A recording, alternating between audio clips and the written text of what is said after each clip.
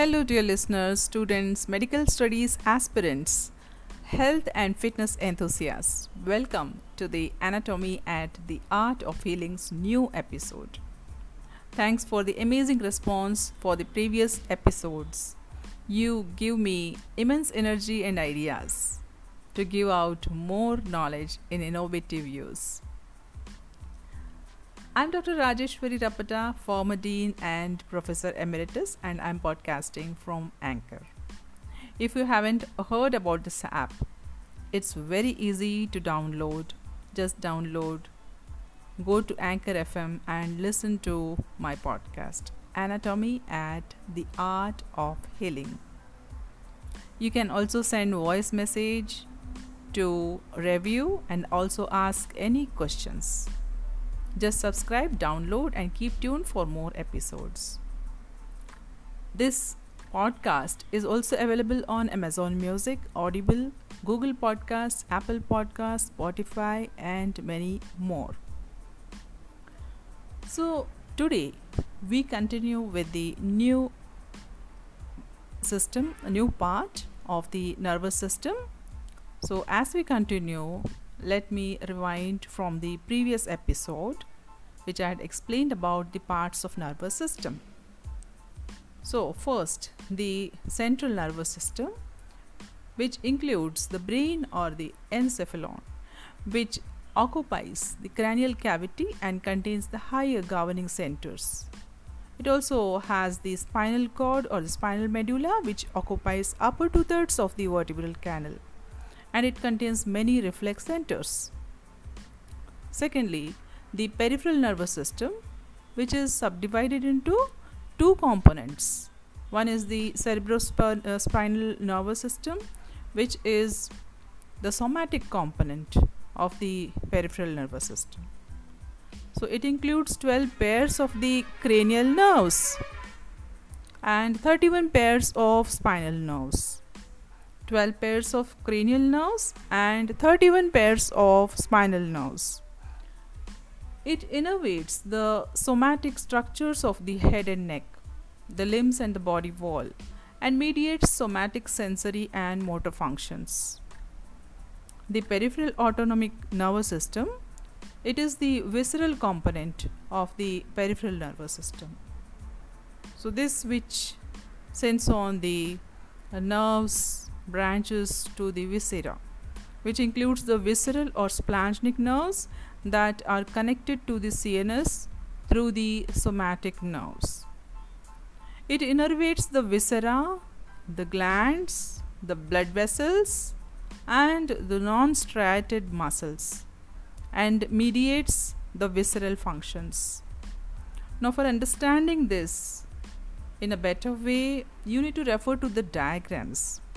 In the diagrams, it shows the 12 pairs of cranial nerves and how the peripheral autonomic nervous system is subdivided and how it innervates the viscera, glands, blood vessels, and the non-striated muscles, and how it mediates the visceral functions. The cerebrospinal and the autonomic nervous systems, they differ from each other in their efferent pathways. So efferent is the one which goes away from the CNS, whereas afferent refers to those which come towards the CNS. So you can have the comparison of the two systems, that is the comparison of cerebrospinal and the peripheral autonomic nervous systems. In the cerebrospinal nervous system, you find the somatic efferent pathway is made up of one neuron which passes directly to the effector organ. So effector organs, in the sense the skeletal muscles from which the neuron, it sends the axon and it's directly impacting on the skeletal muscle. Whereas in the peripheral autonomic nervous system, you find the autonomic efferent pathway is made up of two neurons. It has the preganglionic and postganglionic. In between that, there's the intervening ganglion for the relay of the preganglionic fiber. This effector organ, that is the viscera, it is supplied by the postganglionic fibers. So this is how you can compare between the cerebrospinal and the peripheral autonomic nervous systems. Then there are the several cell types of nervous systems. So the cell types, as it is composed of two distinct type of cells, that is the nervous tissue having two distinct types of cells. Firstly, the excitable cells, which are called as the nerve cells or neurons, and the non-excitable cells, which constitute the neurogliae and the ependyma, which is present in the CNS, and the Schwann cells, which is present in the peripheral nervous system. Coming to the neuron, as each nerve cell or the neuron has a cell body. Now here also you need to refer to the diagram which shows all these parts. A cell body is also called as the perikaryon. It has a central nucleus, and there is a presence of the Nissls granules. These Nissls granules along with its cytoplasm. So two main components, the cell body perikaryon with a central nucleus and Nissls granules in its cytoplasm. Then you have the around this surrounding the cell processes, which are called as the neurites. Now these neurites are of two types. There are some short afferent processes which are freely branching and varicose, somewhat enlarged, and these are called as the dendrites. Then a single long efferent process is present, that's called as the axon. Now this axon sometimes may give off occasional branches. It is called as the collaterals, and these collaterals are of uniform diameter. The terminal branches of the axon, they are called as the axon terminals, or also called as telodendria. The cell bodies, the somata of the neurons, these form the gray matter and the nuclei in the CNS, and whereas in the peripheral nervous system it forms the ganglia. The cell processes, that is the axons, they form the tracts in the CNS and the nerves in the PNS. So that's how one can differentiate the cell bodies and the cell processes. Now coming to the axon, only one axon is present in a neuron, and thin long process of the uniform thickness and smooth surface, that's how one can differentiate between an axon and a dendrite.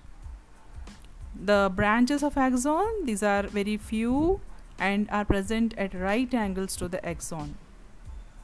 The axon also contains the neurofibrils, but it has no Nissls granules. It forms the efferent component of the impulse. So these are the characteristics of the axon. Whereas in the dendrite, you will find dendrites are multiple. Usually axon is only one in the neuron. Dendrites are multiple, and these are short multiple processes, and their thickness decreases as they divide repeatedly. The branches, these are studded with spiny projections, and the dendrites, they branch profusely and are given out at the acute angles. So at very short distances in acute angles these are present, and the dendrites, they contain both neurofibrils as well as Nissls granules. But in the axon, you won't find any Nissls granules. They only contain the neurofibrils. But here in dendrites, both the neurofibrils and the Nissls granules are present. Then these dendrites, they form the afferent component of the impulse. So that's the difference here. Axon forms the efferent component of the impulse. Dendrite forms the afferent component of the impulse. So this is the difference between axon and dendrite. So in the next episode we will be further discussing about the more characteristics of the neuron and the cell system of the neuron, types of neurons, further what is synapse and the neurogliae, various other cells and the functions of the glial and the epidermal cells, and the clinical anatomy related to the nervous system, the applied anatomy. So this is the end of this episode. Stay tuned for the next episode.